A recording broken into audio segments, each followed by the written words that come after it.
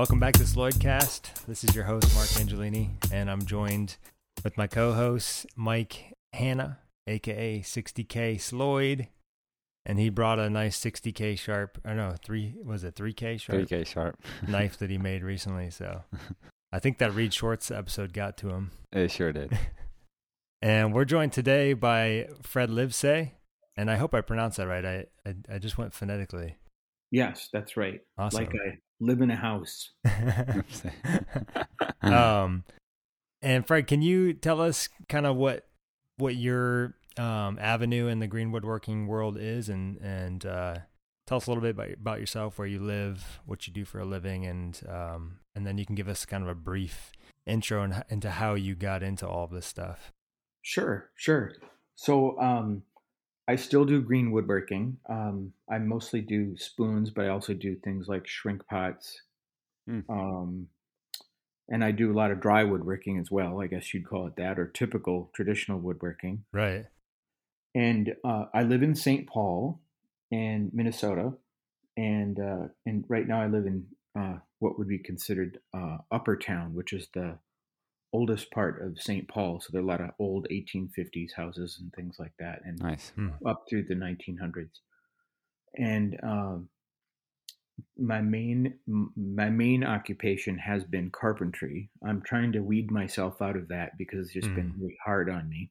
Yeah. But so I can't do a lot of heavy house construction stuff anymore. So and house restoration. So I tend to do the lighter stuff like trim work now, and some of the custom things like window work and that sort of thing.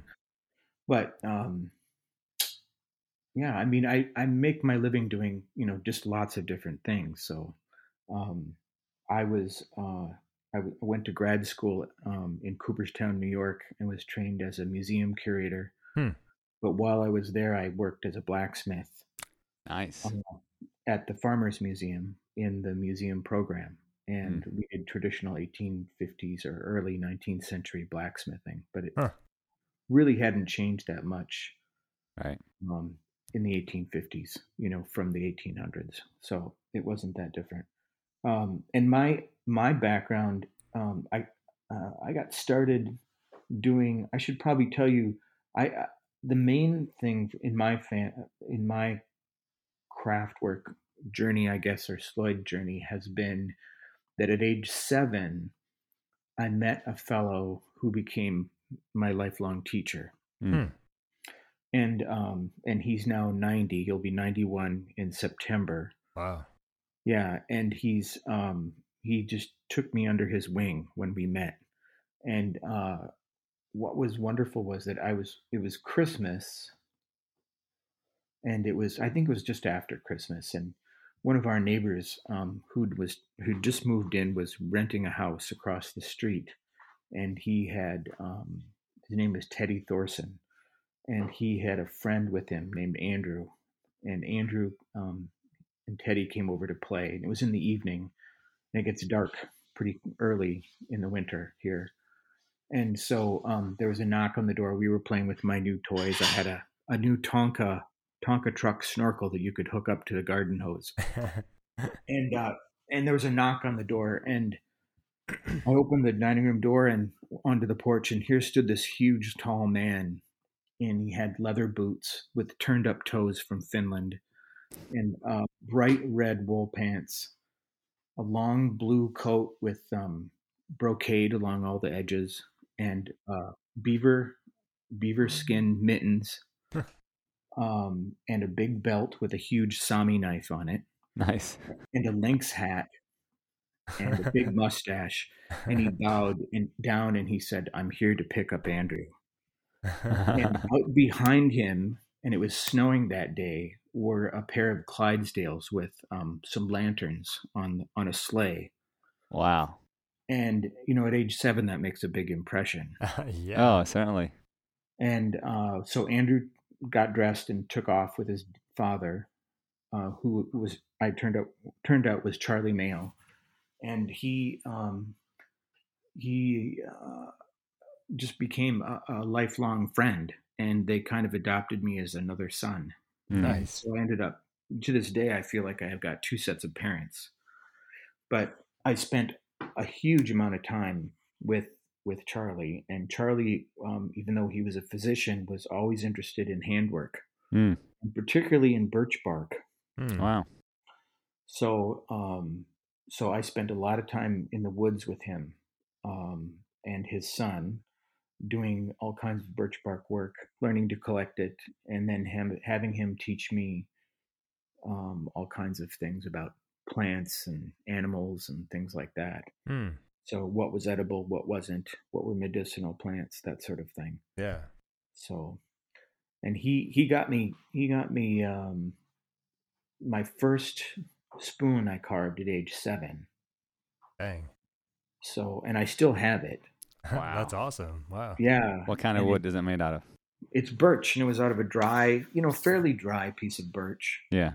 And it's a big spoon. It's just a straight, flat spoon, like a lot of people are making when they first start out anyway. Right. Yeah. Yeah.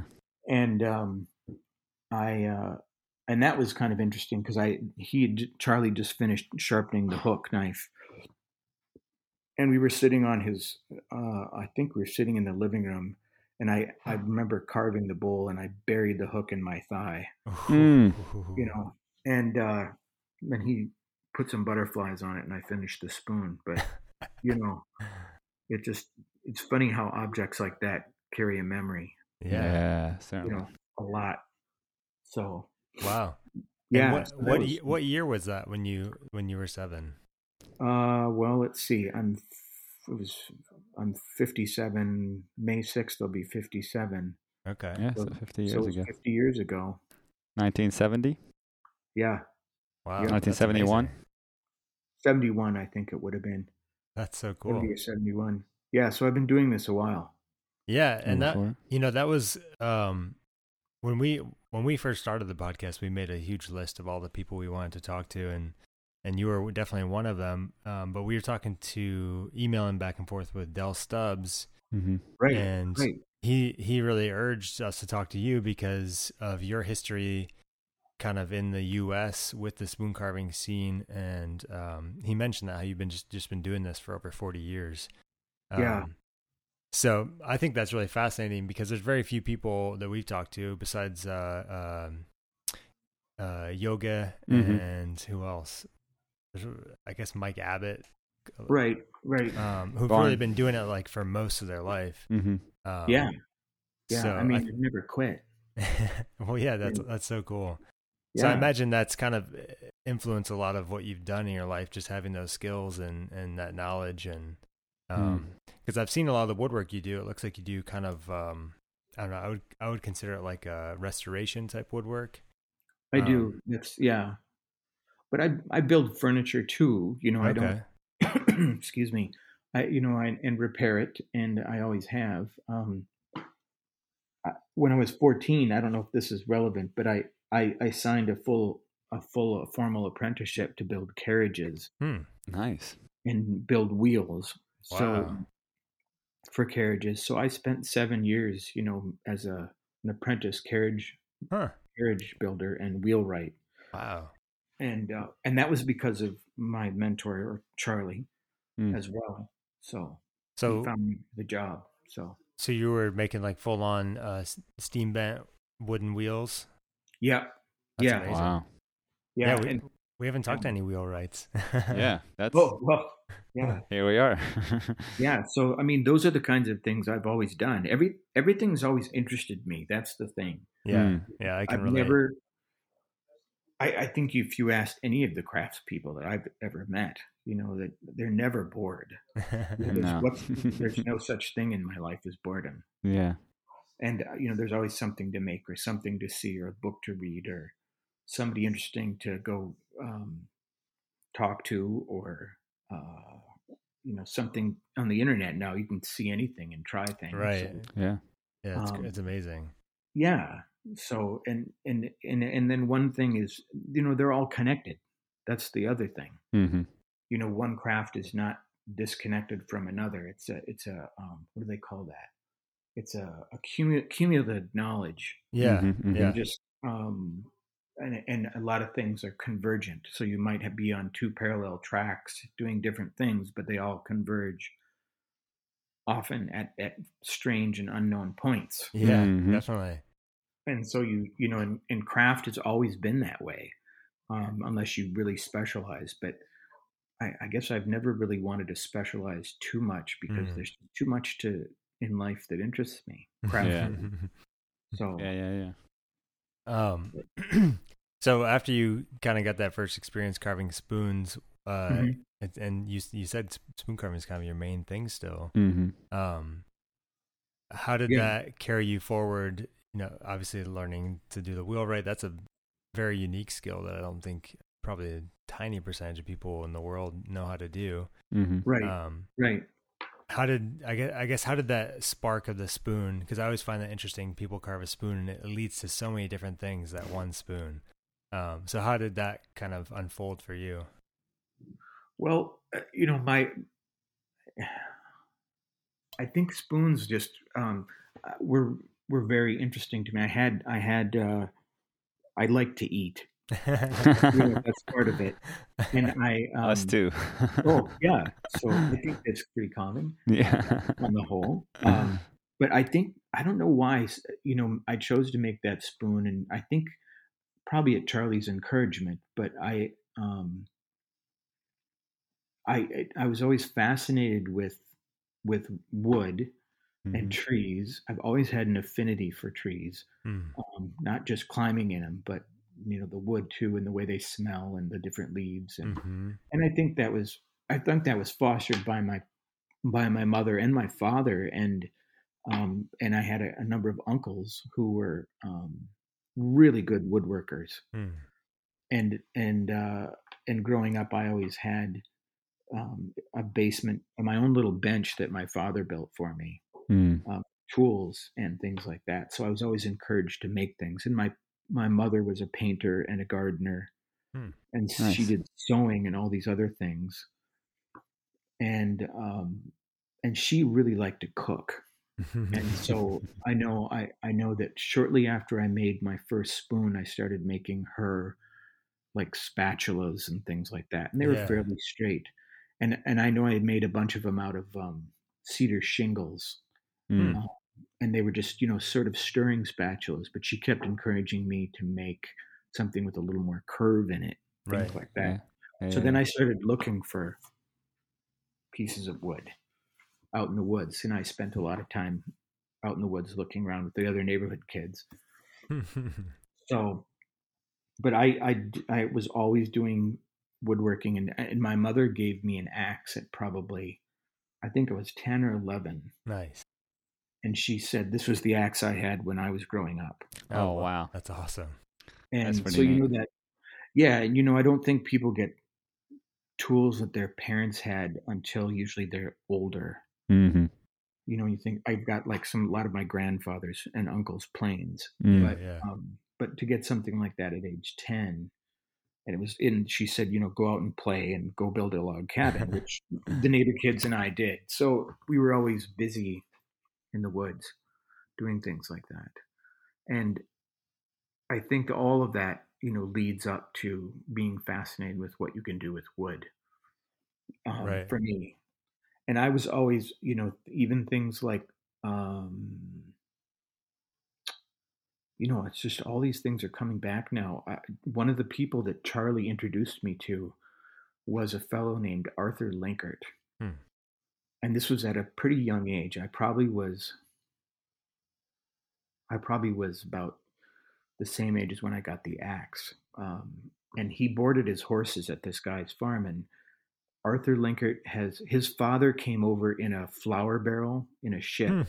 Oh my goodness. I know this sounds bizarre, but it's true. Yeah. And he was from Galicia, which is now, I think, Czechoslovakia. Okay. And his father was a cobbler and a willow basket maker. And so after making spoons and spatulas and things, I met this Arthur Linkert, and I was always fascinated with horses because I was around them with Charlie. But Arthur Linkert taught me how to do willow baskets. Oh, wow. and he still had his father's willow cuttings that were growing on the farm. Nice. And his father would say, you can't come home for lunch or dinner until you've woven several baskets. And then they would be sold locally to the neighbors. So, I learned to make willow baskets at a young age from this guy who was almost blind but his fingers knew what to do. He could find my mistakes in the weaving and undo it. So, he was really good at it. And so Charlie introduced me to people like that. And so I learned to do things like willow baskets and birch bark baskets and birch bark weaving anyway. And then at age 14, when I got my job as a apprentice wheelwright, it just all seemed connected to me. There didn't seem anything any different than doing, it seemed a natural progression. Right. So I don't want to keep going on. So no, please do. Yeah, it's fascinating. I love hearing this aspect. So, yeah, but ask questions. I'm just sort of. So, once you were done with the wheelwright apprenticeship, what was your next move?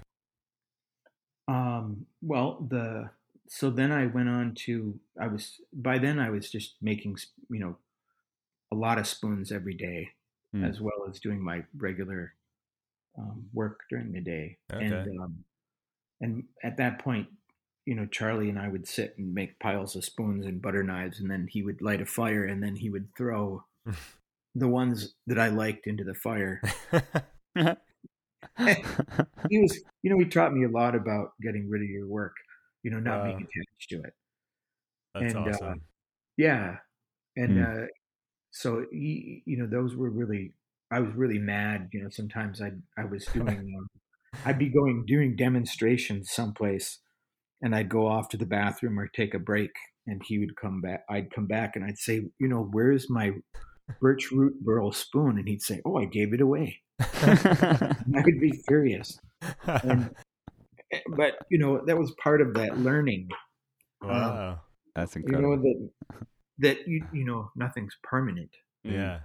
And what's funny is that I became a museum curator, which is about collecting things, right, and preserving things forever.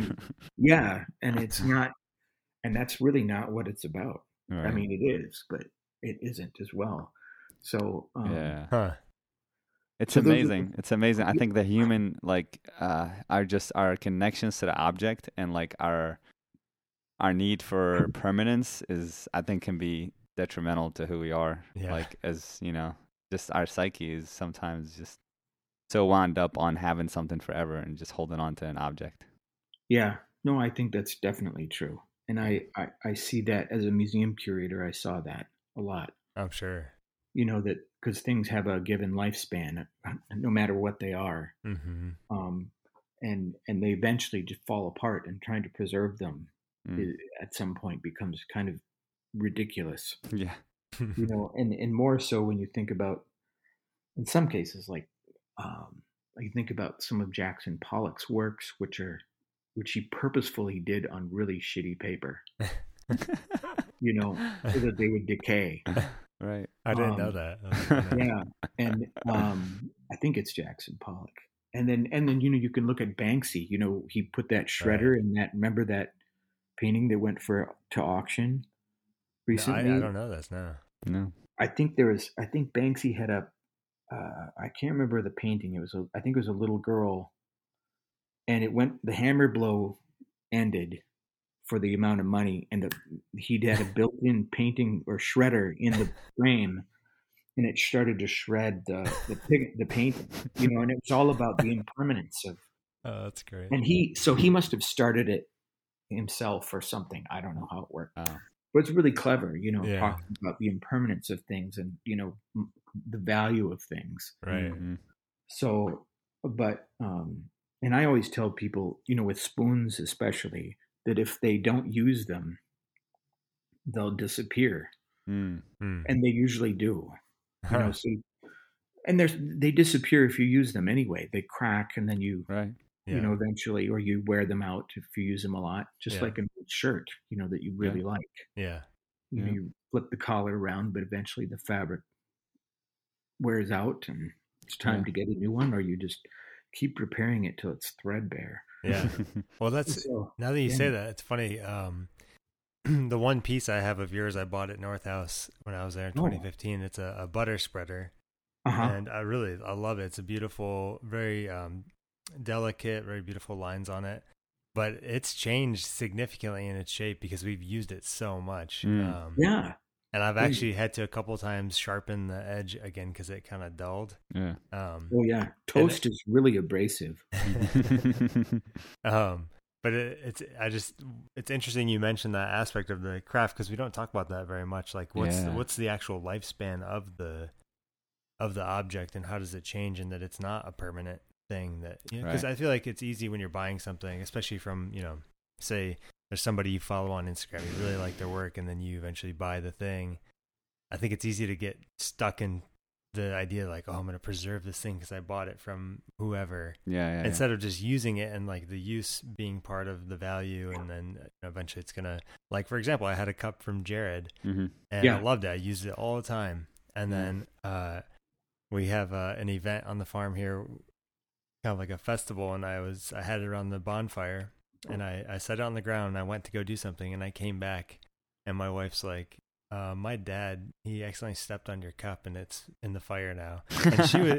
And she was actually laughing as it was burning. Yeah. And I was really upset. But then, once I calmed down, I was like, well, that's part of the life of that thing. Yeah. I've been learning to do that actually too myself, because actually my wife and I were this morning we were having this discussion because I grabbed a piece of a blacksmithing piece that I had made, when I first started blacksmithing. It's just like a leaf, like a squirrel leaf. I had it up on the wall, and I grabbed it and I was like, oh wow, like this is terrible. How did I, like, there's, the metal has so many cold shuts in it, and I'm like, how did I do this?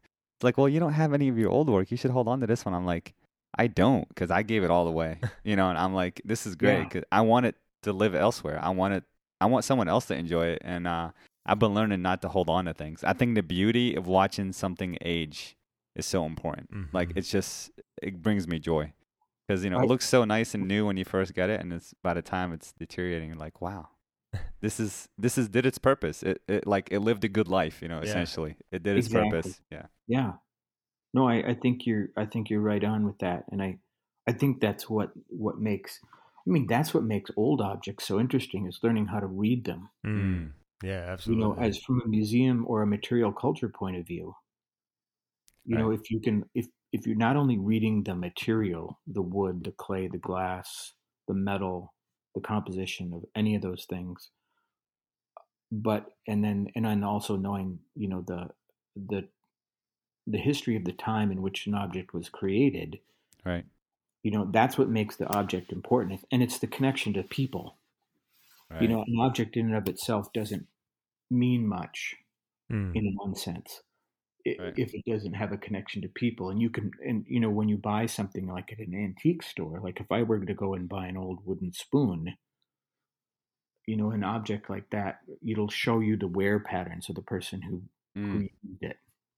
Yes. And a really thoughtful repair, like on an ale bowl or something like that, shows you how valued something is. Right. But then I always am looking at things and going, well, if this object could talk, and those are the interesting things to me. And could your mug have told about the fire, or not the fire, but being stepped on? Those sorts of things. Yeah. Its life kind of has an end right then and there. But lots of objects keep going. Right. Yeah. And get passed down, and and then that's why I say, I think it's important that objects disappear in and out of your life that way. I think it's really important. Yeah. On the flip side of things too, because I do see the value in preserving something, like in a museum setting.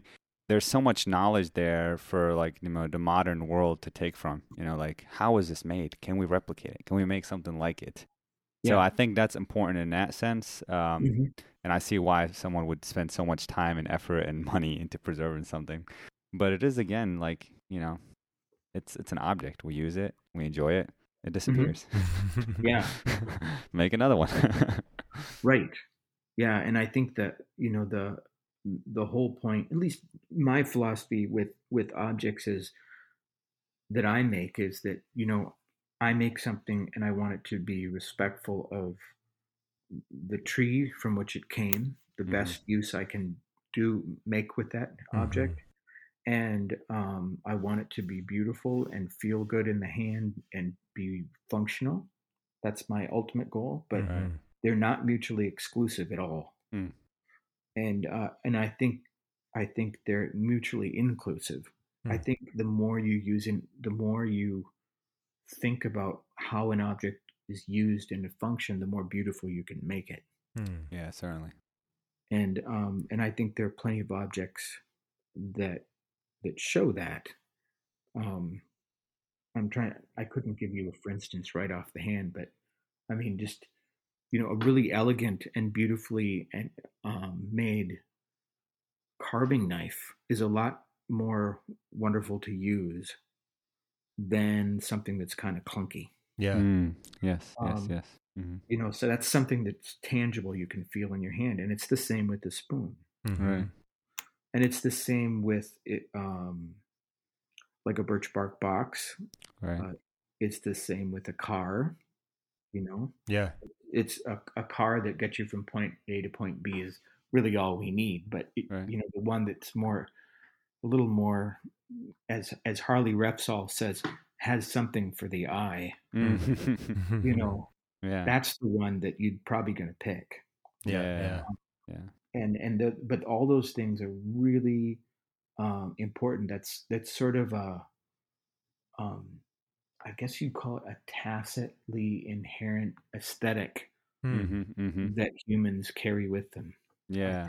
Yeah. It's in our nature to, I think, want something aesthetically pleasing, but that doesn't always mean good functionality. Like something is beautiful, but is it really going to do the job I want it to do? Right. Yep. Yeah. So I think we're slightly skewed. The human brain is slightly skewed more towards aesthetics. And then when you actually get to use the thing, you're like, wow, this thing is beautiful, but it doesn't work. It doesn't feel good in my hand. It's not doing the job I want it to do. So yeah, I think there are plenty of things that get over designed. Yeah. Oh yeah. And they're not but the function is lost. There's still maybe function as like I think of silverware. You see all these overly designed silverware. They look great sitting on a table at a setting. Yeah. But they aren't comfortable to use because they're either the handles are too thin or right. sharp edges or something. Yeah.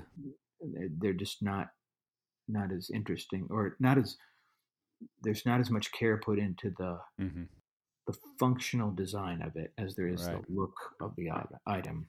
Right. And that's just one thing. Yeah. This reminds me of one of my favorite books is called How Buildings Learn by Stuart Brand. Yes. It's a great book. Yeah, it's a wonderful book. But his whole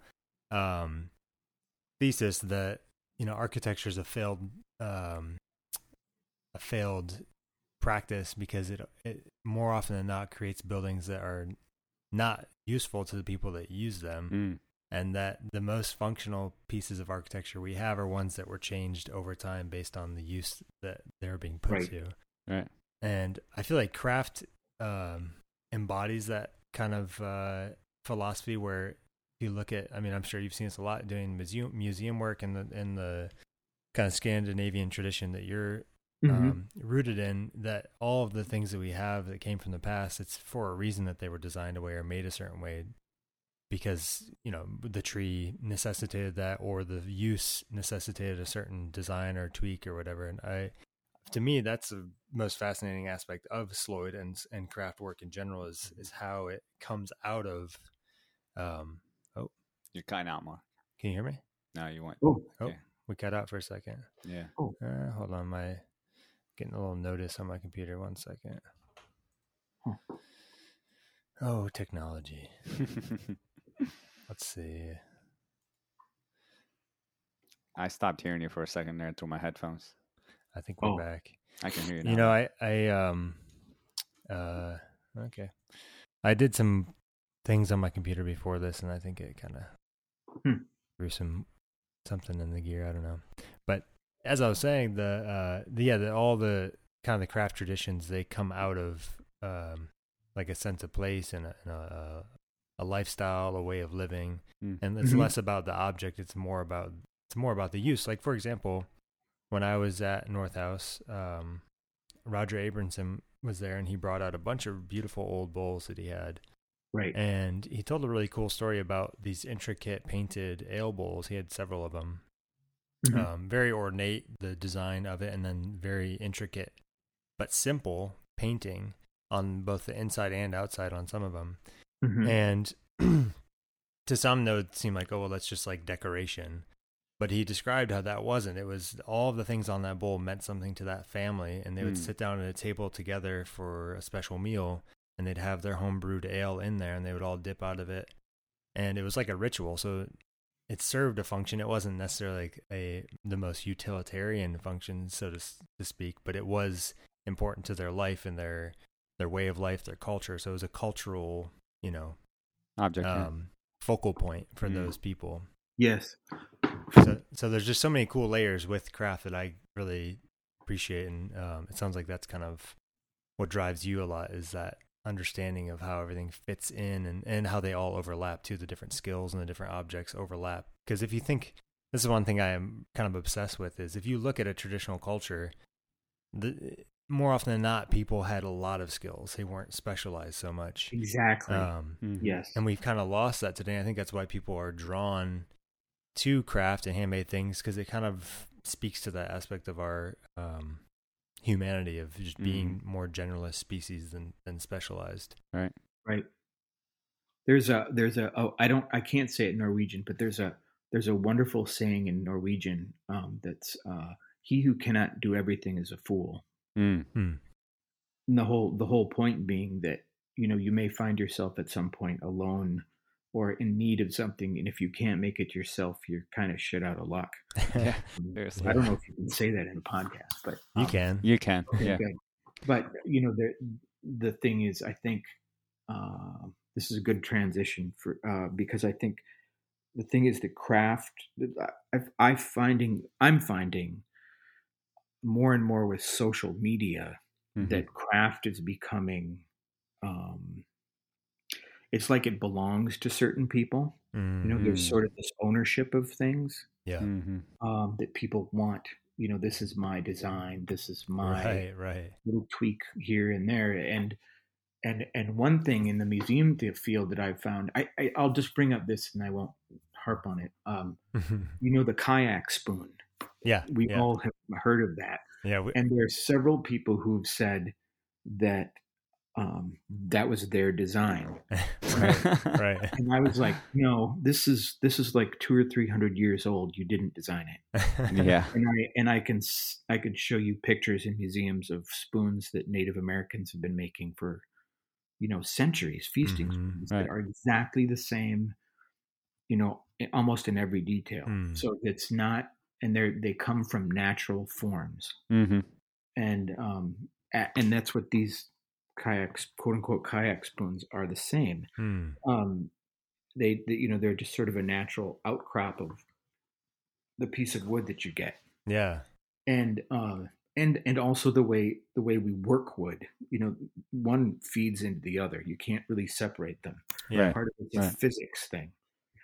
But the way a knife works through wood, you have to work with it that way. It doesn't work the other way. Yeah. Right. And I think one of the things is that that craft belongs to everybody. It's part of our workaday world, and it always has been. Yeah. And so we've all been generalists. There have also always been specialists in craft and day-to-day living. Like the person who can make points in a tribal group. Yeah. Was probably pretty well revered, like someone who was who was really good with medicines. Right. But for most people, they had to have the skills to make all of their things that they needed. Yeah. But in the native tradition, you still have the notion that you're an important person in the village or the tribe because you have skills that only you can contribute because of your talents. Right. And I think the way we live today in our more isolated society, outside of COVID, we've become so specialized that we've lost our path to our own humanity. Mm-hmm. And I think craft reconnects us to those things. Yeah. And absolutely. I think it generates, I don't know if it generates, but I think it rekindles those genes that have been dormant in a lot of us. Yeah. That get passed down, but are kind of sleeping in us. And so, like, I can't knit to save my life. I mean, I've taken lessons. I've gotten all the stuff to do it, and I just can't do it. But I can do other things. Yeah. So I have to go buy my sweaters and mittens, but that's fine, or trade for them. But I just wish I could. But I think that's what people really are. As you mentioned, there's a longing to connect with the real tangible things in our lives that society sort of makes us, I almost want to say hedonistically aware of. There's a certain amount of sensuality in life that seems to be okay if it's kind of commercially driven. Yeah. But there's another part of it that's really necessary for being human. It gets ignored, I think. Yeah. Yeah, that's so true. I think we've lost that completely. And so that's why I think, spoon carving has exploded. Maybe it's plateaued at this point. I don't know, or is, at least maintaining a plateau. Yeah. Yeah. But I do think that that's just, as I've said in some of my descriptions for classes, I think it's a gateway drug. Absolutely. Absolutely. And knitting is the same too. Knitting leads, people start knitting and then they go to crocheting and then they do tatting and then, who knows what else they get into. And then the next thing you know, they're doing fabric design and batik and all kinds of stuff. Yeah. Or they're raising sheep, Yeah. Exactly. Yeah. I actually know quite a few people. That's how they got into raising sheep, was through knitting. Wow. Yeah. And it's wonderful. But the thing is, all of this that's the way it used to be. Right. You knit, you had sheep. Everybody had sheep. You all knew the men and women knew how to knit and spin, and some were better at it than others. And, most women could cut wood better than anybody can today. Because they used an axe all the time for cooking and making things. That's right. Yeah. Yeah. I have a friend in northern Michigan, and she, for a while, she ran like a historic, kind of like an Airbnb, where she had this historic house, and everything in it was period. And she did these really cool wood stove cooking classes. And she talks about that, how obviously how we've lost the art of cooking on a wood stove. It's like, it's this, because I was actually talking to my neighbor who's in his 60s recently, and he was telling me about how his grandmother, she made every meal on a wood stove for 7 or 10 people all year, whether it was 90 degrees or freezing. She was making food on that wood stove. And but my friend in Michigan, in her classes, she talks about how important the wood preparation is for a wood cooking stove, and that every woman knew how to prepare the wood, because without the right wood and the right size, you would be, struggling to raise the heat or lower the heat. And it's just amazing, all these little things. It's just like in spoon carving, like you carve your first spoon, it's real, rugged generally. But once you get like 10, 20, 30, 40 spoons in, there's so many little things that so much muscle memory that you retain. Right. And it's like the muscle memory is the most important part. That's why I feel like if we go back in time and we were to, talk to a person on a farm in the 1800s, all the different skills we're talking about would have been almost invisible to them, like, knowing how to fish or hunt or split wood or fell a tree, or because it's all muscle memory. It wasn't like they had to, like us, we have to, or speaking for myself, you have to learn all these things that I was never taught. Yeah. Right. Yeah. Watch a YouTube video, then go do it. Yeah. Yeah. Right. I mean, there's so many things that I think we don't,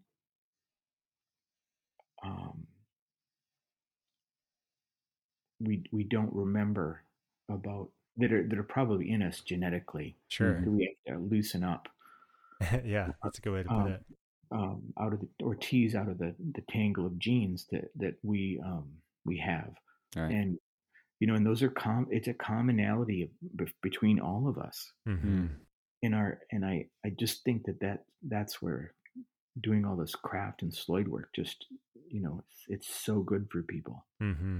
We've always known that. I mean, yeah, like Alex and I've talked about for years about the stories that people, and you probably can chime in on this too, the number of people who say, oh, I just can't wait to get back from the office and go make a spoon or a butter knife or knit or something like that. And it's so healing, and it frees me up, and it's so spiritually good. Yeah, absolutely. And for some people it changes the course of their lives. Yeah, 100%. Certainly. Yeah. So anyway, I can think of a video I watched recently. I really gotten into making knives after talking with Reed Schwartz, obviously. So I've been making knives, and I have been really obsessed with this guy's work. I don't know his name, but he's he's in Canada. He's off the coast in British Columbia, I think, on an island somewhere. And he makes traditional Japanese, like tantos and katanas and all sort of stuff. And you probably know him. I'm sure you've heard of him or seen his work. Maybe. But I really delved into the history of making like samurai swords and how it was done traditionally in Japan. And I think it was on History Channel. There was a video of this guy who has his family lineage is like making steel, like making raw steel, like huge furnace. They cook whatever for how many hours, for days essentially, and then they have like the raw material at the bottom of this thing. And I guess the point I'm trying to make is, in Japan, their family like has a history, right? So like this guy does this, his dad did this, his great grandfather did this, his great great great grandfather did this. So like they preserve that, and then the sword that's being made goes through so many different people. Each person has to do one thing. One person sharpens the sword. One person, puts engravings on the sword, So, and also their family lineage is the same thing. It's like that was the specialty that they've done in their family for so many years. And we don't have that here. I feel like it's hard to, like, I don't know I know what my dad does, but I don't know what his dad did or my great grandfather did. So I feel like there's a lot of value in that these things are preserved in these cultures where like they know what their family has done for many, many years, the specialty that they've done, So. Yeah. It's an amazing, that's why I think it ends up getting kind of genetically imprinted in you. Right. Yeah, absolutely. In some ways. Yeah. But even for people who do baking, I think, you get a family-run bakery and everybody runs the bakery in the family. Right. I don't think there's any difference. Yeah. And that's part of handwork too. Yeah. That's the art of everyday living that we, that's starting to come back. For sure. With craft, you can't separate the food stuff from the slow food from slow craft. I don't think. No, certainly not. But, they go together. I mean, that's kind of my tilt on the whole thing is like food, because I love to cook food and grow food. And so making the utensils to do all of that is why I love doing it. Yeah. I'd like to ask you about your kind of history in the world of teaching. Okay. It says on your Instagram profile that you're one of the founding teachers at Northhouse Folk School. And I'm, people may or may not be familiar with Northhouse, but that's a school up in Grand Marais, Minnesota on Lake Superior. Right. And how many years has that been around? I think it started in 1997. Mm-hmm. Okay. And so what is that, 23 years? What is Yep. It's 2000. Yeah, 23 years. Yep. Yeah, and we didn't know when we started it that it would last that long, but it's grown quite a bit. It's a bit different now than it was when we started it. Yeah. But I started teaching not there, but when I was 17. Wow. At Concordia Language Camps, which is up in, I can't remember the lake now, but I think it was on Cass Lake, which you wouldn't know, but it's a big lake in northern Minnesota. Okay. And they had language camps, and because Charlie's wife was Finnish, and I knew all these Finnish crafts, I ended up doing Finnish teaching up there. And then before that, Charlie would have me demonstrating at all these different events that he would get asked to go to, like Festival of Nations, and we would make birch bark rings for everybody that came by, things like that. But I learned to start teaching up at a language camp, and so I don't remember teaching much before then, other than doing demonstrations. But that's part of it, and but my main teaching has been at North House, and when I started 23 years ago, and then also teaching at the Milan Village Art School, which is where the Spoon Gathering is originated. Right. And wow. Which is a little art school, kind of in the middle of nowhere, but it's really a community effort. It's more like a folk school setting actually than anything. Yeah, but they that's what I've heard. teach other arts as well. So like North House does too, but their focus is a little different. It tends to focus on fine arts as well. Whereas Grand Marais has an art school that focuses as much on fine art as does North House on craft. Okay.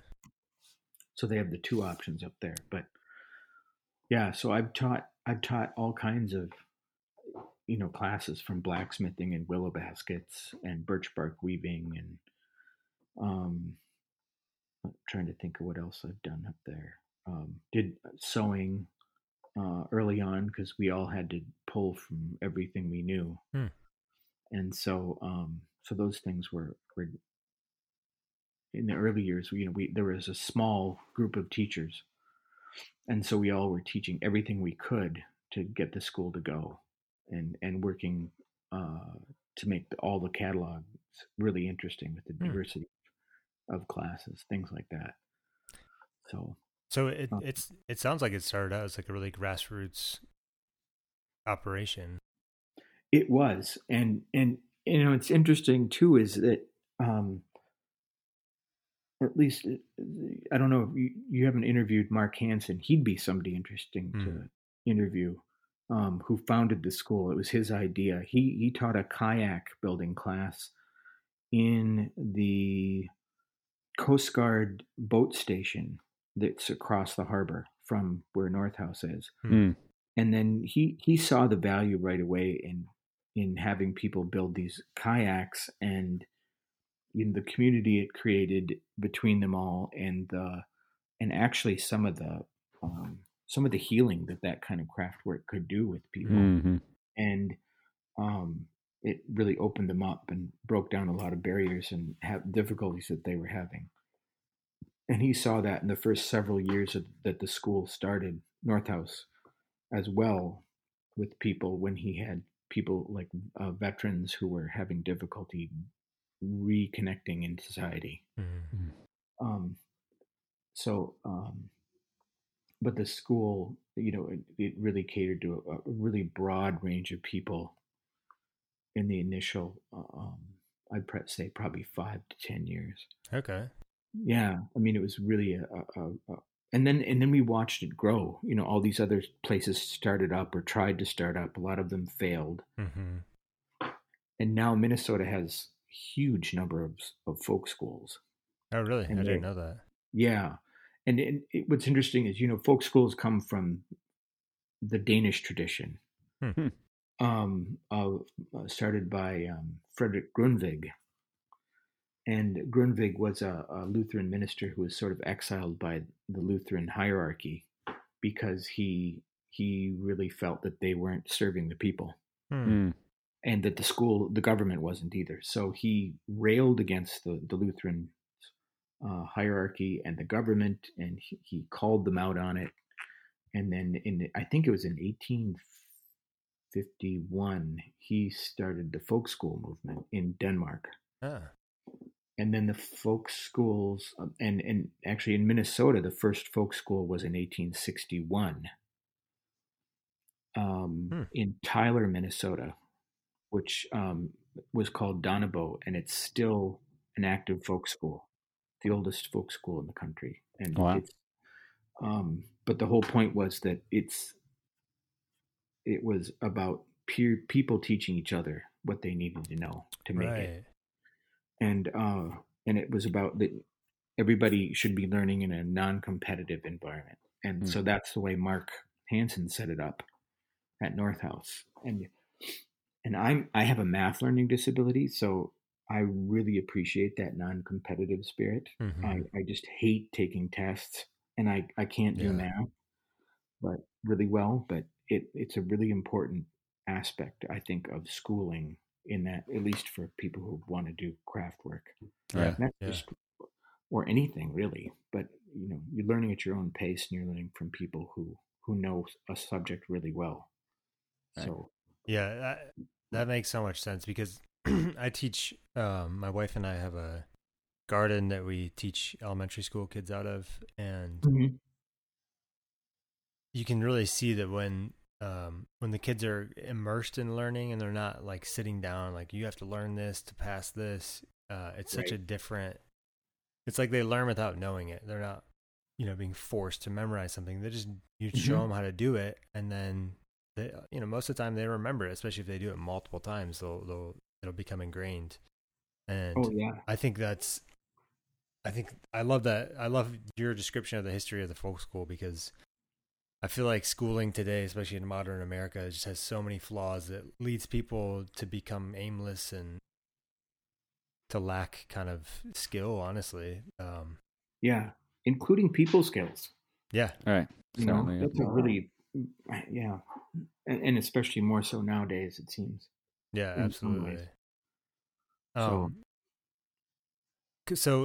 because when I went to Northhouse, I mean, it's obviously very much bigger in terms of footprint and in terms of like the organization.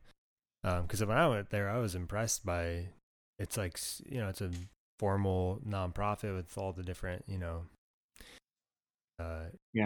people, and just the grounds are, beautiful, and buildings are amazing. So it is just cool to hear how it grew out of a bunch of people coming together and wanting to spread this knowledge that they already had, and they're not like, some accredited teacher or whatever. They're just sharing what they know and passing it on. And I met some of the coolest people that I've ever met at the event that I was at. Just so many different people from different walks of life coming to learn about bowl turning. And then I was there for what's it called? It was like a bowl gather, not a bowl gather. Oh, it's a symposium. Yeah, the symposium. Yeah, it was like the electric lathe turners, and then the foot powered lathe turners. But just such an interesting, eclectic group of people, and same thing there, like having a formal class time, but then afterwards, like everyone just hanging out, and how that it kind of like that was almost. I mean, the class was amazing, but it was almost like that part was better in a way, because you're just like, people are hanging out, carving spoons and playing music and drinking and having a laugh. I feel like that's a big part of the folk school experience as well, as like the cultural aspect. Well, how many of us, you learn as much outside of the classroom as you do in, if not more. And I that's the way I always felt. Yeah. I mean, and I was told when I was fairly young, that I think it may have been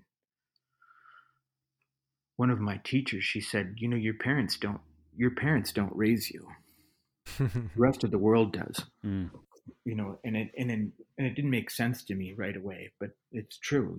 How much of the time you spend with your family and in a classroom, it's not that much really. It does for a while, but then all of it, there's so much learning that goes on outside of the classroom Yep. Right. and outside of the home. Right. You're always picking stuff up. And Yeah. I do think that people, this, it's kind of innate, but people search for what they need and then they go find it. Mm-hmm. Yeah. Whether they make the right decision, it seems the right thing to do at the time. If you go into something that turns out to be a bad decision, but it may have seemed right at the time, but, you just don't know. Yeah. But so we all go seeking. And I think folk schools are, and the people we hang out with, like after classes, the people you gravitate to, are Mm-hmm. really purposeful seeking. Mm-hmm. But I think it's not, it's not conscious necessarily. I think it's kind of an unconscious need Yeah, absolutely. that we go to. So I don't know if that makes sense, but it does to me. Yeah, no, it makes sense. It does. Yeah. Speaking of classes, I've Yeah. seen a few pictures. I know you and Jared have taught a lot of spoon carving classes together. Right. And to kind of come back to the spoon carving aspect, I thought one of the coolest things about your classes is that you and Jared bring out this pile of spoons made by other people. Oh, right. Yeah, And I know when I went to Jared's place and saw his spoon collection, it was really enlightening to just see all the different spoons and feel them and use them. And I learned so much just doing that. I feel like that's a really special part of teaching someone to carve spoons, is to show them the possibilities. And I've always appreciated your style of spoon carving because it's very, I don't know, the way you carve spoons to me is one of the most unique ways. Especially your bowl shapes and your handle shapes. I've many times tried to imitate your designs and not gotten anywhere close to them. So I'm kind of curious about like what, as time went on, what influenced your carving and kind of how you evolved your style and approach to spoon carving. Well, I'd probably be a shaker, in a past life. I really like spare and or minimalist and on the whole, and I'm very fond of curves. I tell my students when I'm teaching, I find spoons really sexy. Nice. And the reason is because I never get tired. I love the play of curves and the way light plays on curves. And by the same token, I also like how facets can be introduced into spoon carving. And you can continue a facet all the way around a spoon. Right. They faded in and out on different parts where Right. you need to or where you can, and the way the light hits those facets. Mm-hmm. So so that's been part of the reason I like that's what's influenced some of my spoon carving. The other part is I'm always interested in, I know this sounds kind of odd, but the spaces or the lines that show up outside of the spoon, they're not part of the spoon, but they're I feel like there are intersecting lines that continue off of spoons that make geometric shapes that we don't see. It's sort of the negative spaces between objects, right? And how those lines intersect each other. So there's that, and I've always liked playing with things like with regards to like a bowl shape. Can I vary an octagon or a hexagon or a pentagon or something, or a triangle, and make, what can I do to play with that to make it make those shapes play out through the handle, the neck, the spoon bowl, and the back. Right. And and play them all out. Sometimes they don't work at all. Like just plain triangles are really hard to do. Yeah. They just aren't very user friendly. Right. Except for maybe a grapefruit spoon, but I'm not into those so much, except for using them for grapefruit. But that's really it. And then I also like just finding just the right natural bends. So I tend really not to work against wood grain. Yeah. Whenever possible. Right. Do you use a lot of crooks? Is that or bendy pieces? Yeah, I do. And I really like to show off the different woods that I'm using. I get handed. People say, I can't make anything out of this piece of wood, and I'm like, haha, I can. Whether it becomes a lid for a birch bark box or a small spoon, but I just love trying to make things out of really difficult pieces of wood. Yeah. The challenge of it. Unlike a lot of challenges in my life, which I haven't worked on, women are different. So that's great. And I think the other thing that I really recently I've been very interested in is how thin a piece of wood do you need to put in crank and make a spoon really useful. So I've been really interested in that. I'm down to like 3/8 of an inch.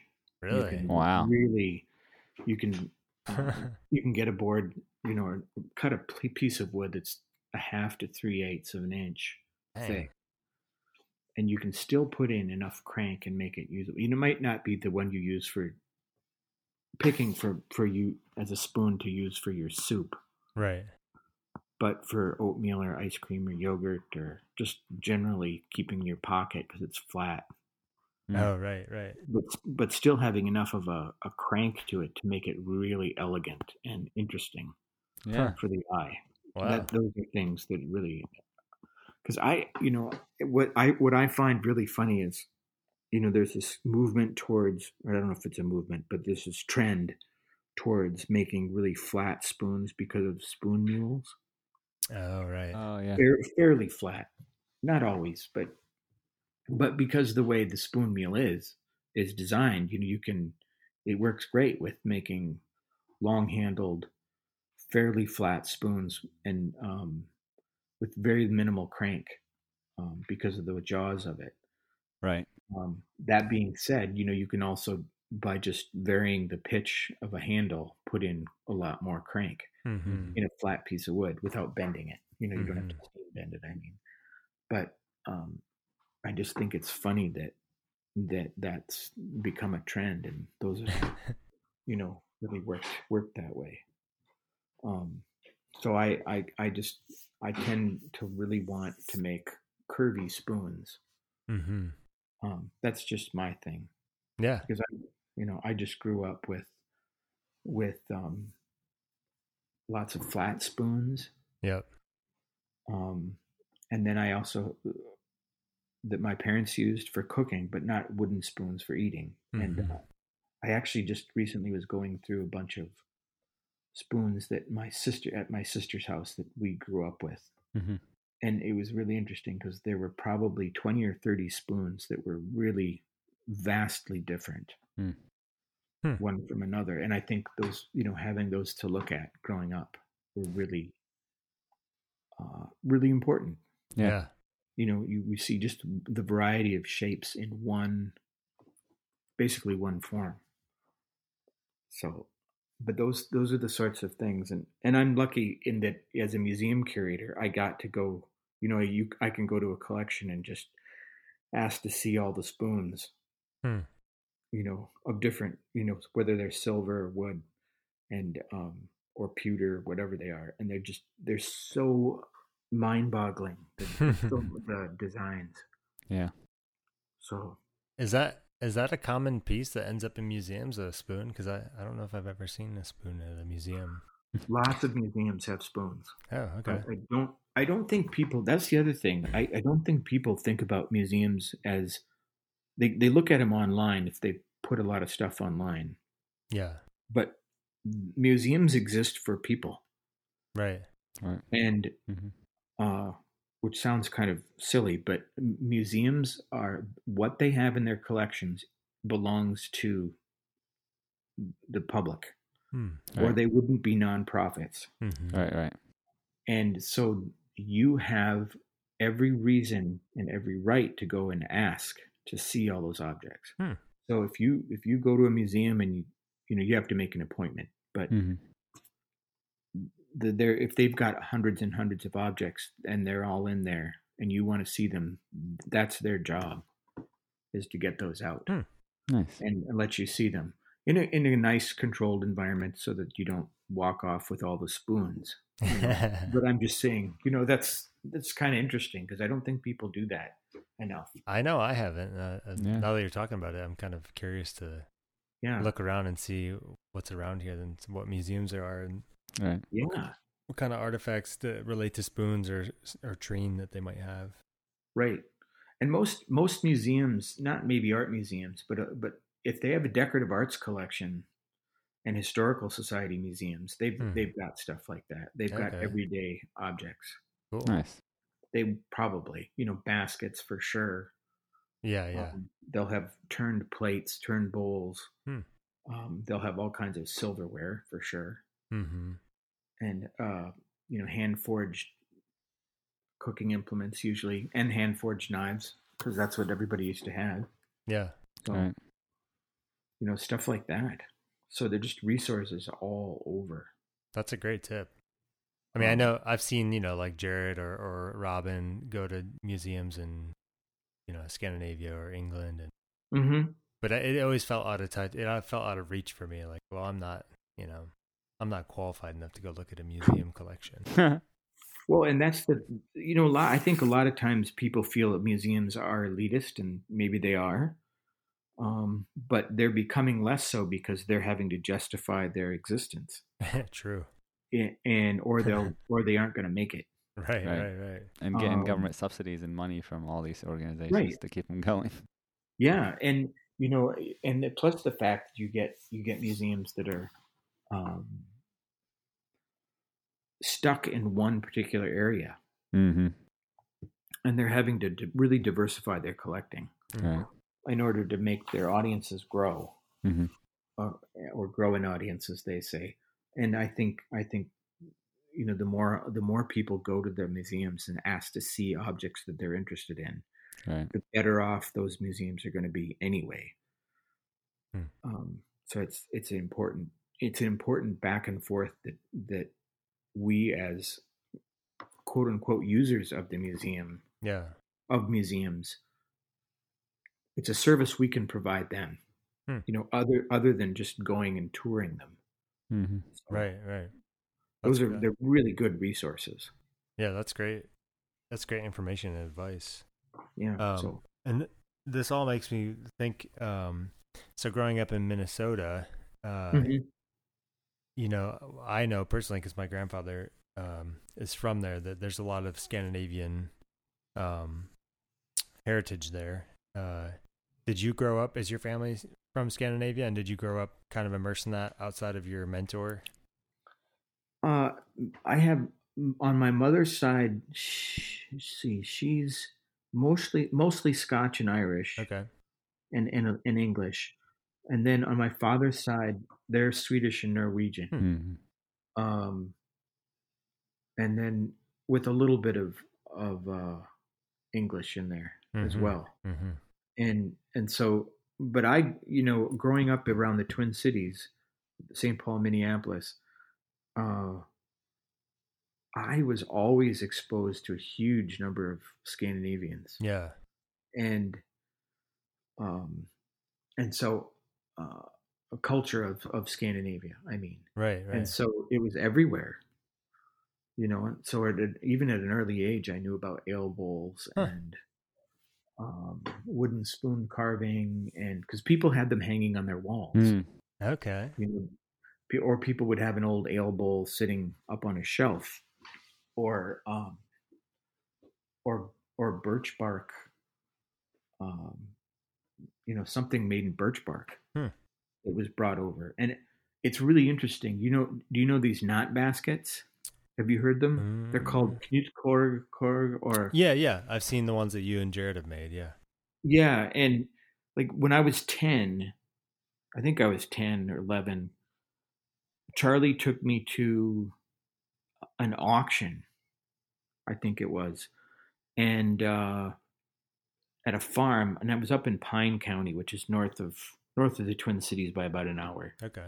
And it was a farm auction, and here on this farm wagon were all these baskets and all these different items that he sat and explained to me, and one of them was one of these knot baskets, Knutkor, and these. He was explaining how they were made, and those images of that never left me. So that they're really, and when you're that age, you're just a sponge. Yeah. And if you're into it, so ever since then, I've just been completely focused on not focused, but that image is kind of burned into my memory. Sure. Of that basket and him explaining that, and then once I wanted to make one, that's how you kind of work backwards from that age 10. Can you explain what that is for our listeners? Because I probably almost no one knows what it is. Yes.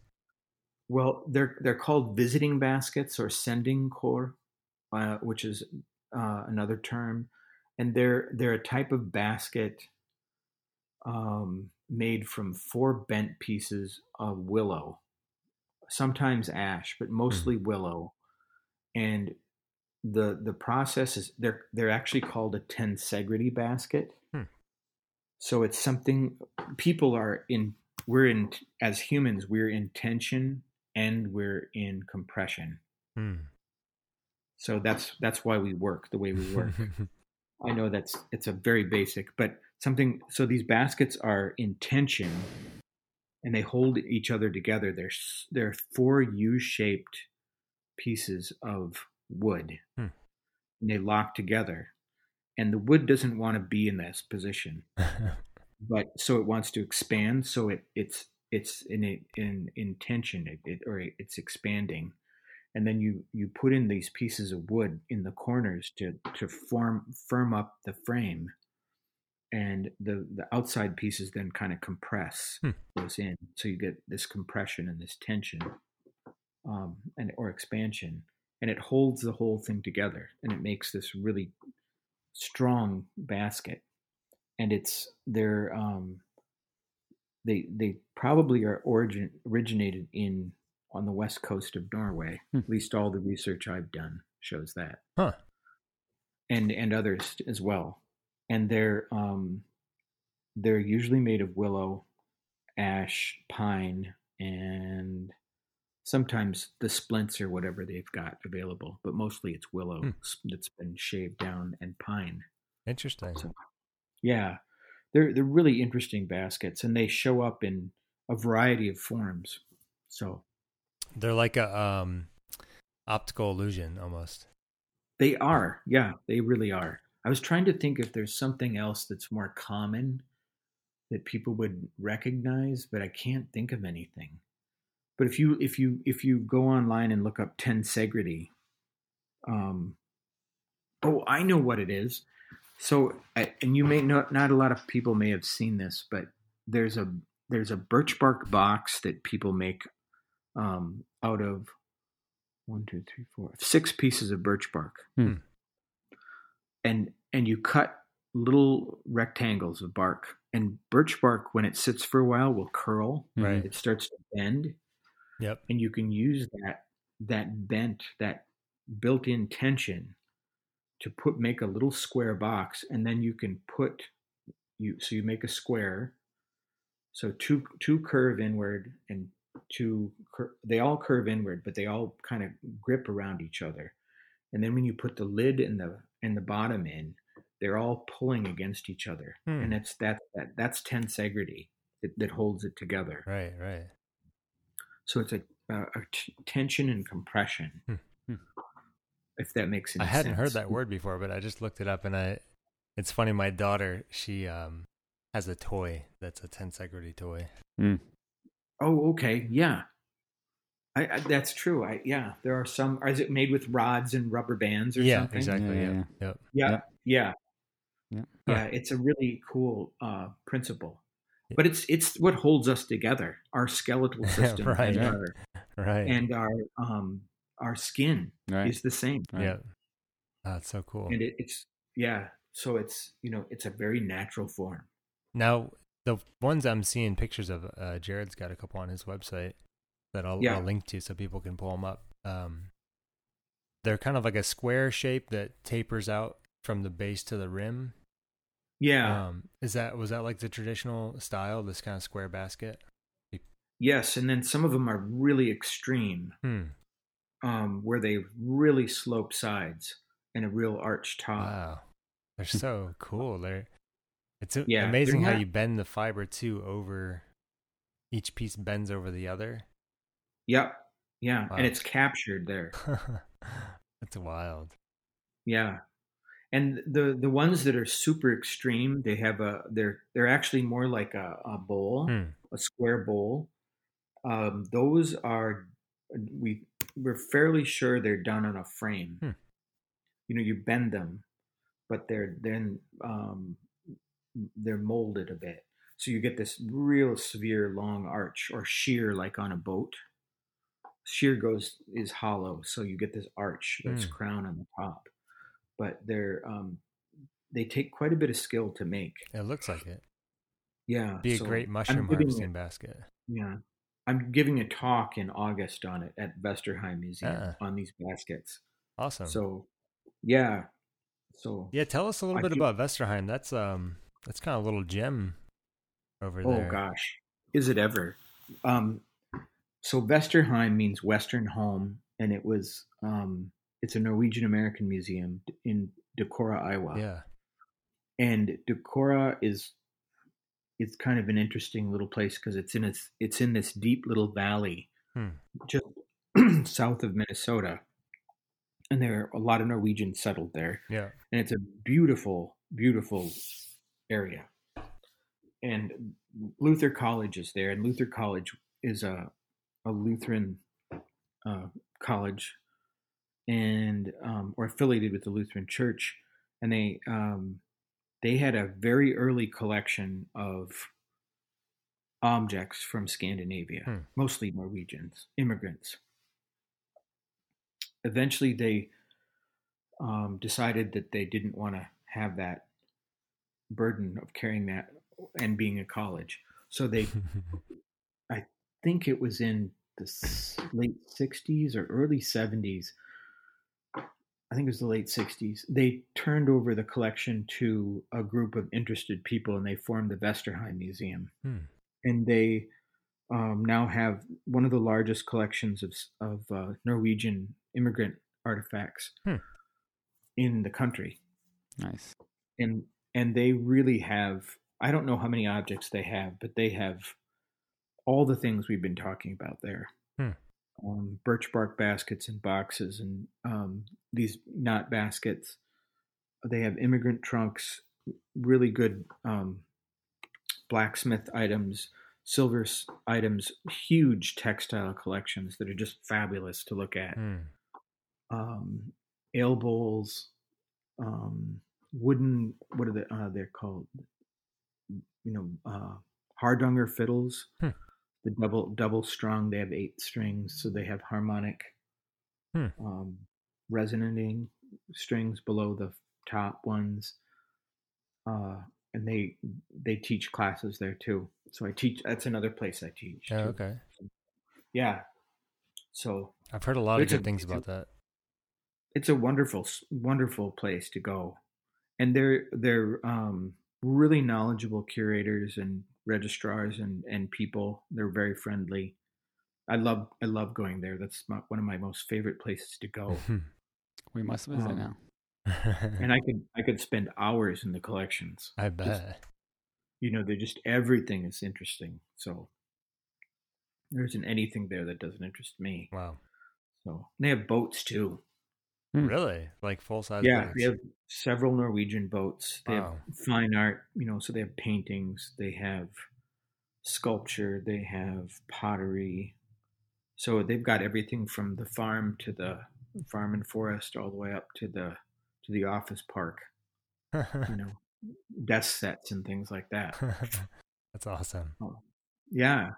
So it's worth a trip if you can go. It's interesting to me, the Scandinavian heritage that landed here is really fascinating to me, because my grandfather, he was from Italy, and Uh-huh. so my dad grew up as a first generation American. But Uh-huh. they didn't. I mean, aside from like their food, they didn't really learn anything about being Italian. Um, Okay. but when I talk to a lot of folks from that area, Wisconsin, Minnesota, Iowa, um, from a certain generation, obviously more Hmm. modern generations, it's not so much there. But even my grandfather, his grandfather was from Norway, but even still, he didn't really inherit a lot of, at least that he remembers. But um, what I'm getting at is that I've met a lot of people in that area that they have this kind of connection to the homeland and a lot of the objects and kind of Hmm. traditions. And I've always found that really fascinating, because there's a few immigrant cultures that have that, it seems like, in America. I think, yeah, and I've really thought hard about this because I think that the Scandinavian culture is so connected to the wood. Mm. Um, Hmm. and originally, when the colonists came here, and even before then, the native people had a culture of wood, Right. Yeah. Yeah. and I think we've all forgotten that because we live in around so much brick and concrete. Yep. And but wood is what permeates our culture, our early culture, and it still does today. I mean, what do we want to put on our floors? We don't necessarily want concrete. It's cold. We Yeah. want wood. Right. Yeah. It's warm to the touch, and it's familiar. Concrete's not. It just isn't, and neither brick really. Right. Right. It's cool to look at, but it's just not something we choose usually to as an interior. Mm-hmm. It's just kind of interesting to me, um, and I think with Scandinavians, that wood culture, they brought that with them. Hmm. It's because um, the Scandinavian culture has a real affinity with wood. Mm. It's because of the way the culture was developed. It just it, and it's a I think you see that in new immigrant cultures today coming in. You can make a connection with them, and I've done this with through teaching. Uh, if you show them wood, it's a third world material. Hmm. If you nowadays, Right. Right. whereas something like porcelain or aluminum or stainless steel it says you've made it into the new millennium or the new world. And I think uh, to go backwards for a lot of immigrant cultures means to go back to wood, but Yeah. it's Huh. also something that you can connect. Like when I've been teaching, even if they don't speak English yet, you can connect with them with birch bark weaving or Hmm. with carving wood because they all know how to do it. Right. Oh, interesting. It's familiar, and I think that memory of those things gets lost in a few generations. But for some reason, with the Scandinavian cultures, with the wooden ale bowls, with the wooden spoons, the preservation of log buildings in throughout Scandinavia, the fact that they're covered so much with woods Mm-hmm. and everything in their culture, the spinning wheels, their furniture was all made of wood. I think it means that there's a greater respect for it, and I think it came across in Hmm. their immigrant trunks, Mm. with them in their brains too. But Mm-hmm. I don't know if that makes a huge amount of sense, but I think that's part of Does. it. Yeah, Yeah. it does I've certainly. always wondered, because it's just so distinct. Yeah. But the point you make about wood being kind of third world, or like a sign that you've regressed, because a lot of immigrants come to America to make more of themselves, so to speak. Yeah. And, there's a lot of tropes that go with that, like the big house, right. the fancy car, that kind of thing. Yeah. And to have a wooden spoon may not represent to someone with that mindset that they've made it. Yes. Yeah. I mean, I always wanted to do a commercial where, you remember the one, I don't know, I don't have a TV anymore, but I saw this commercial for I think it was a Cadillac Escalade or something. And this couple, privileged couple gets out and they get all dolled up, and then they go out and they're all jeweled up, and they get in their Cadillac Escalade and the gate opens and they drive off into the night, to go have a good time. Yeah, and I always thought it'd be fun if the guy comes back and says, "Almost forgot my wooden spoon."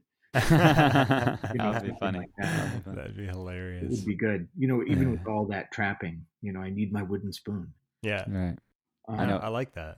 It's amazing that you talk about wood as being a material, the material of a third world country or a third world material, whatever. My parents are immigrants. They moved here from Syria back in the early 2000s. Mm-hmm. And I remember very vividly, the first thing my dad did when we bought a house. And, this was like a beautiful house built in the 1950s, beautiful hardwood floors. He tiled right over the hardwood floors. I mean, he just demolished the whole house by tiling right over it. I'm like, and now the tile's cracking because the wood is obviously shrinking, expanding. So, and so I just wanted to bring that up. But that's illustrates too. That's the tile is familiar. Yeah. That says, "Are you there?" Right. Oh, it's funny. Something just changed on my screen. Oh, yeah, we're still here. Yeah, we can still hear you. Yeah. But it's funny that that's a familiar material to your father. Yeah. And that, because when you grow up in an environment where you've got sand coming in on the floor all the time, not that Syria is all sand, because it's not. Right. Not right. Yeah. But that's a permanent, really great floor. Yes. And you come from a warm environment. Yes. I mean, not all Syria is warm either, but I think on the whole, most people are going to not have a basement. Yeah, yeah. And that's a familiar floor covering, and it's going to stay warm, or at least room temperature, or warmer. Yep. Whereas wood, if you can't heat your floors, or you don't have some warm underneath there. Yeah. Warm. It's easier to get warm. Keep warm feet. Yes. With wood. Yes. Yeah, for sure. Yeah. Yeah, but speaking of that, the climate where I grew up, it's it's very dry, and Mediterranean. Mediterranean. I would compare it to the weather in Northern California or Italy, for example. And wood was not a material we used in building. No, hardly ever. I mean, everything was made from stone, concrete, and rebar, and the interior of the house was just all porcelain and tile and all that, and it made sense because for the temperature or the climate we lived in, that was the perfect material to use. So. Yeah. And it takes, and I have never been to Syria. Yeah. But I know, I'm trying to think of the cedars of Lebanon, yes. People always talk about those. Yeah. Oh yeah. Well, they're gone, they were cut down. Right. And, so that was my next point, is that we don't have a forest. Right. Where I lived in the village, we had a small forest and a mountain, a view from our balcony in front of our house where we lived in this valley. But, wood wasn't let's go cut this tree down and use it to build a shed. It wasn't viewed as such, They used it to make charcoal, so they can use it for cooking. Yeah. But they never, and we don't, like I said, we don't have a forest. We don't have an abundance of that material to use, because everything has been turned into fields for wheat, so exactly. And you think about the history of a country like that, Syria, probably one of the first countries to ever be civilized, where people started farming, that whole region in the world there. And their forests were gone very early on, because everything got turned into fields of wheat. Right. So. No, it's interesting. I'm reading a book called Oak. Mm-hmm. I don't know if you read that book. No, I want to now. Let's see, Just a second. I think I have it right here.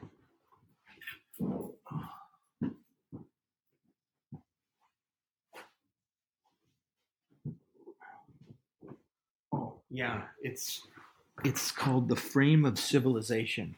And it's by William Bryant Logan. Okay, yeah, I've seen this book before. Okay, it's really fascinating. Got to get it now. I'm trying not to barrel through it because I don't want it to end. It's really well written, so I really am enjoying it.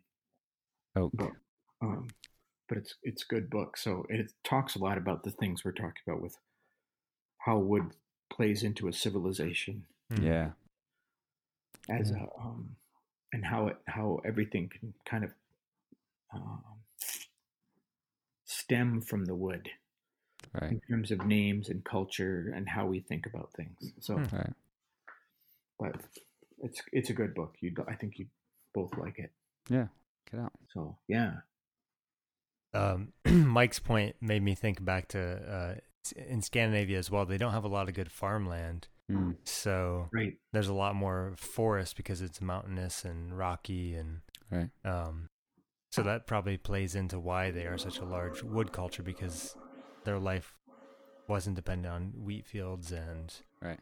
Yeah. I mean, obviously they grow grains and have grown grains in Scandinavia, but it's a different context. It's similar to where we live. We live in the mountains of Central Virginia, and Appalachian Mountains. There's really not a arable land, so to speak, of in our general area, and here is historically much more homesteads and small farms and less broad production of crops.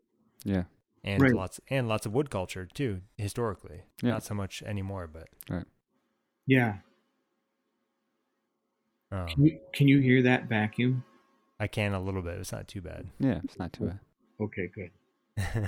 No, I'm not vacuuming. It's somebody else. It's all right. Yeah.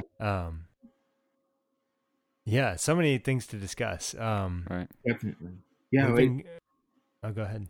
Well, I was just going to say, I didn't want to go too long on all this, but I think if you have more questions, ask.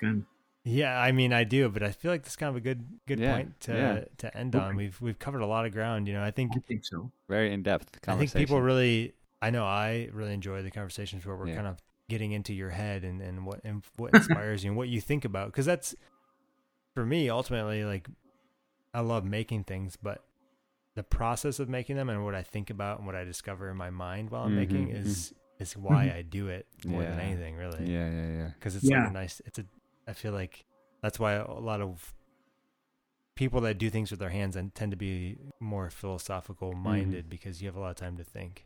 Yes. Right. I always compare it to meditation and a form of therapy. Yeah. Oh yeah. Yeah. Peter, you know Martin Hazel? Yeah. Yep. Mm-hmm. Yeah. He brings that point up with Peter Damien. Right. Yes. Talking about the meditative qualities of he specifically mentions spoon carving. Yeah. Utensils. So the saint of spoon carving. Right. Yeah. So that's kind of interesting. Yeah. To talk about too. Absolutely. Yeah. Well, yeah, I feel like it's a good point to wrap up our discussion. And we have a traditional last question. Okay. And that is, what does Sloyd mean to you? Gosh, Sloyd is always meant to me, when I first learned of the word, it's always meant the connection of the art of everyday living. I know that sounds, all those crafts that go into making a life more livable. That's beautiful. I love that. That's awesome. Beautiful. Yeah, very good there. So that's what it means to me. Beautiful. That reminds me a lot of Copperwaith's work. He kind of talks a lot about that sort of idea of being everyday living. Yeah. Yeah, I mean, why shouldn't we all have beautiful things that are handmade in our lives? Right. Absolutely. Every day. Right. Absolutely. It's a blessing. So, and we can all do it. We can all do it. Exactly. We can all do it. We can all create those objects ourselves. Exactly. Yeah.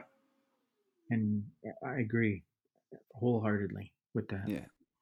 So, Like you said, Awesome. we all have those genes within us. We just have to bring them back to life. Unlock yeah, them. yeah, you got to tease them out. Well, So, Fred, thanks for joining us. It's been a great chat. thank you Been a both. pleasure. Love learning some Pleasure. more about your life and what you're doing and your philosophy. It's all Thank really, really nice to hear, and hopefully it'll inspire other people to dig deeper Yeah. I and maybe hope go to their local museum. Yeah. See what they've got. See if they hiding. got any spoons. Yeah, Now I'm exactly. curious. It's worth a question, worth asking. Yeah, why not? If folks want to find you on the internet, where's the best place for them to go? I'm at Hand to Mouth Crafts, and it's Okay. it's hand with 2 as the number 2. Okay. On Yeah. Instagram. Yes. Yeah. Awesome. You have a website as well? I don't. Okay. I never have. Yeah. Okay. I seem to do fine without it. Yeah, great. I like that attitude. And Yeah. are you teaching any classes still at North House, or do you have any upcoming classes you want to tell us about? Yeah, I'm teaching a birch bark box class coming up in, I think it's October, but you'd have to check. I don't remember. Okay. Okay. And then we do 3 spoon classes up there. And I have a new concert and that's Mike Loeffler, whose last name means spoon in German. Nice. And so he and I are teaching those classes now. Awesome. Lovely. I love Mike. He's a great dude. Yeah. He's a really great human being. So Yeah. Yeah. And you're doing your I looked it up. You're doing your Newtkorg class in August 25th at Vesterheim. So yeah, it'll be a not a podcast, but a Zoom meeting. Oh, okay. Kind Oh of yeah, webinar. I see that. webinar. That's the term. I'm just getting into this, so it's Hey, and then I'll be teaching down there in the later in the fall. cool. Very Yeah. nice. Awesome. Well, we'll put all those links in the show notes. Well, And thank yeah, you. thanks again for joining us, Fred. Hopefully we can All right. talk again in the future. I hope so too. Take care, you two. Thanks, Fred. You have a good afternoon. You too. Bye bye. Bye bye.